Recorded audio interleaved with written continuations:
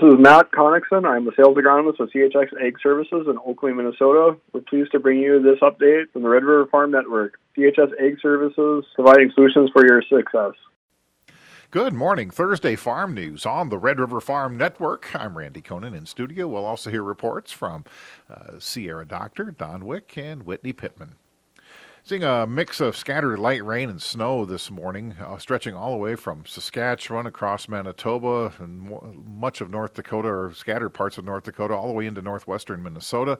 Temperatures, though, remain fairly warm this morning, above freezing, so accumulation's very light. System expected to move out of the region by mid-morning.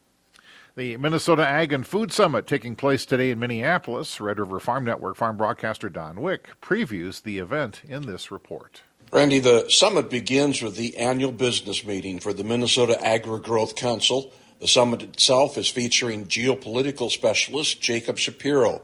There also will be in-depth discussions regarding the ag economy, sustainability, and filling the talent pool that is needed in the farm and food business. Agri-Growth is an umbrella group that brings together Minnesota's major ag companies, farm organizations, and more. One highlight, of course, will be the Distinguished Service Award that will be presented at midday.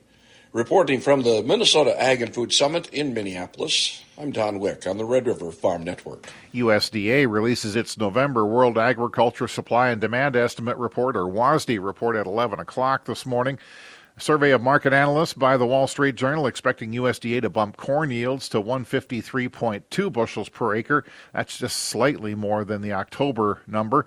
Analysts expect U.S. soybean production to be down slightly on slightly lower soybean yield of 49.5 bushels per acre. Grain traders doing their final positioning ahead of today's WASDE report.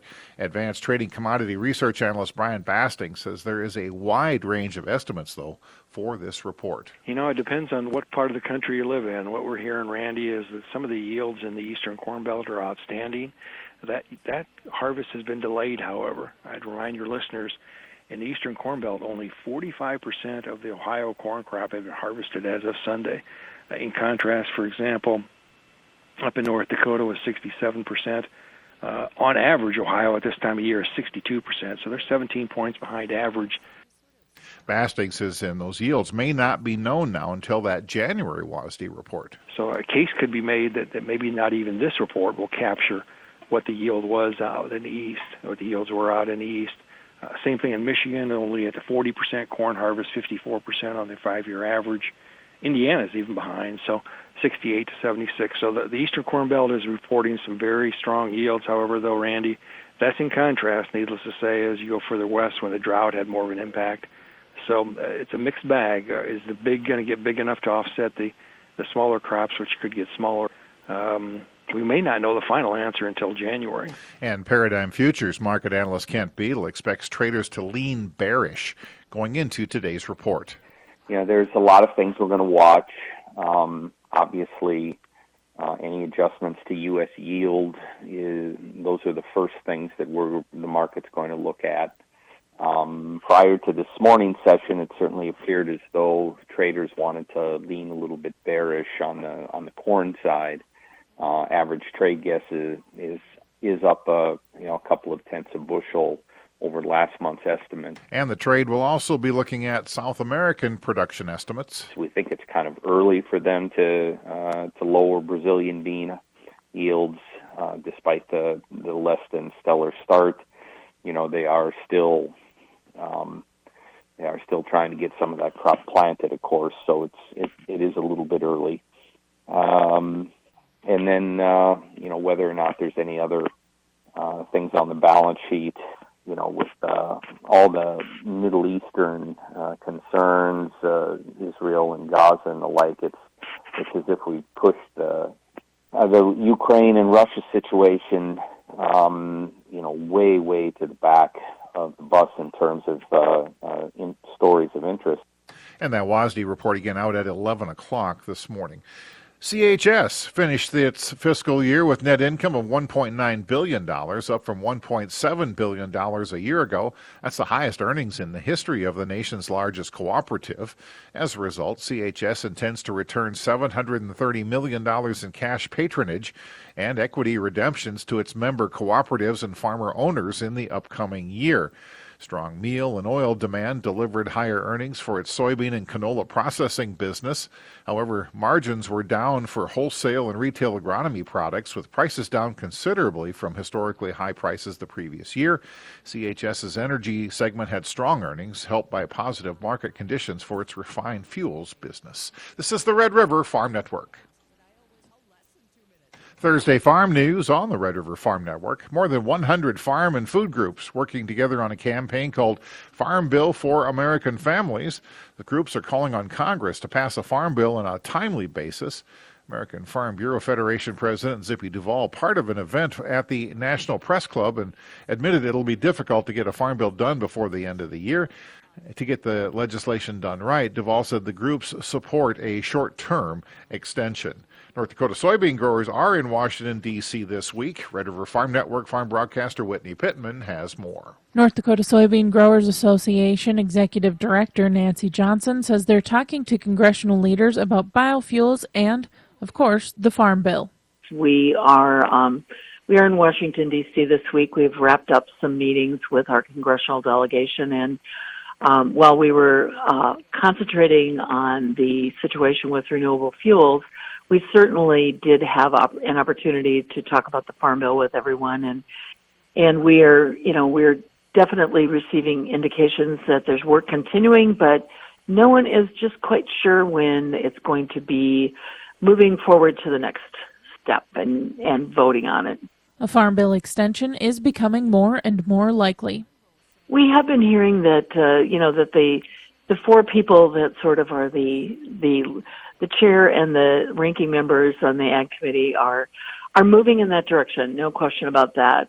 Senator Stabenow made an announcement last week that she is less inclined to think we should push something through and more inclined to have some extension, and that is quite a change in the position that she's had maybe for the last 6 months. And certainly Gigi Thompson is really anxious to keep things moving so that we can get a farm bill in place.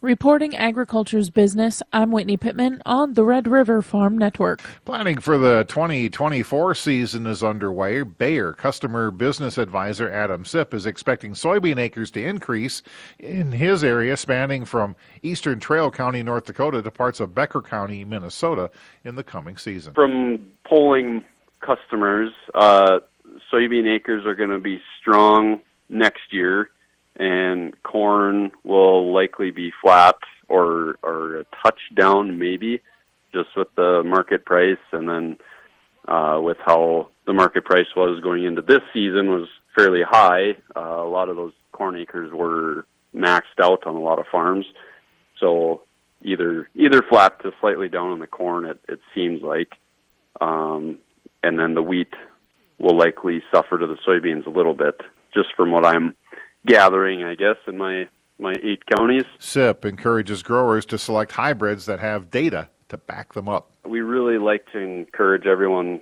is to look at multiple years of data points. So our new hybrids could be hitting really well this year, and then next year on different acres maybe aren't as good. I don't recommend putting brand new stuff on half of a farm or more, just because we don't have as much information on them. So I tend to stick to my large farm recommendations, large percentages to hybrids that I've seen for 3 years. And okay, we've got a 65% win rate against other hybrids in that category. For the third consecutive year, the North Dakota Beef Commission hosting producer meetings. Executive Director Nicole Warner sees these meetings as an opportunity to reach out to the beef checkoff investor shareholders. We're really excited. We've had a lot of good feedback from these, where producers knew that they were paying into the checkoff. They knew that things were happening, but they didn't specifically know where their dollars were going. And this is an opportunity for the producer board of the Beef Commission to share what projects and what investments that they're making. producer education just one goal for these meetings? It's also an opportunity for producers to share their thoughts and ideas, too. If there's something that our board is missing, they're able to voice those opinions at that time and let the board members hear them. And those meetings, November 28th in Golden Valley, November 30th in Carrington. You're listening to the Red River Farm Network. Good morning. Welcome to Inside Agriculture on the Red River Farm Network. Grain shipments could be altered with low waters causing rising concern. Red River Farm Network farm broadcaster Sierra Doctor has more. NDSU Extension crops economist Frayne Olson says besides the war between Israel and Hamas, he's been watching water levels on the Mississippi River. Well, we always have kind of the weather and planting progress in South America, and obviously we're watching what's going on in Brazil very closely. But one of them, of course, is the low water levels in the Mississippi River, the lower Mississippi. Now, the water levels have gotten better than they were before, let's say a month ago, but they're still, the water levels are so low, it's still restricting normal barge movements.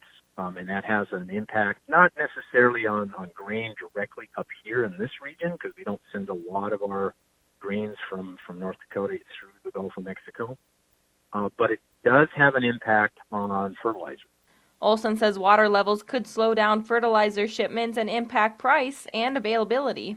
Because a lot of the fertilizer that will be used for next spring, or the fertilizer that will be used to fill some of the inventories after we get through this fall period, moving into next spring, come up the Mississippi and are reloaded onto trains and delivered up into this region. And so if these limited barge traffic continues to be a problem, that may have an impact on not only pricing, but also the availability of fertilizer as we move into the spring months. So that's one thing to be watching for.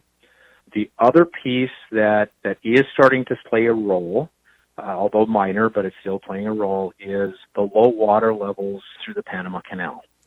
Olson is concerned the lake that feeds into the Panama Canal has low water levels and could affect grain that is exported to Mexico. Reporting Agriculture's Business.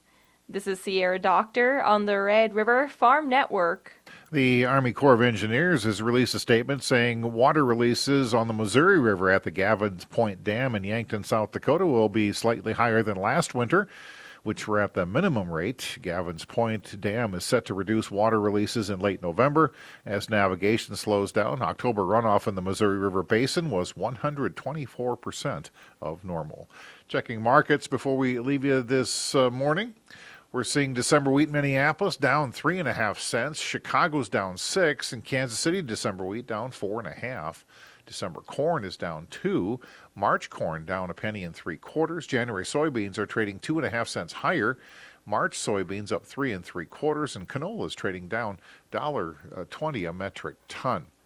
Checking the farm calendar again, the Agri-Growth Council's workshop going on today in Minneapolis. We'll hear more reports from Don Wick on that. Also coming up, the North Dakota Angus Association's annual meeting in Bismarck tomorrow, and the NDSU Harvest Bowl coming up on Saturday. Thanks for joining us. Have a great day. This is the Red River Farm Network.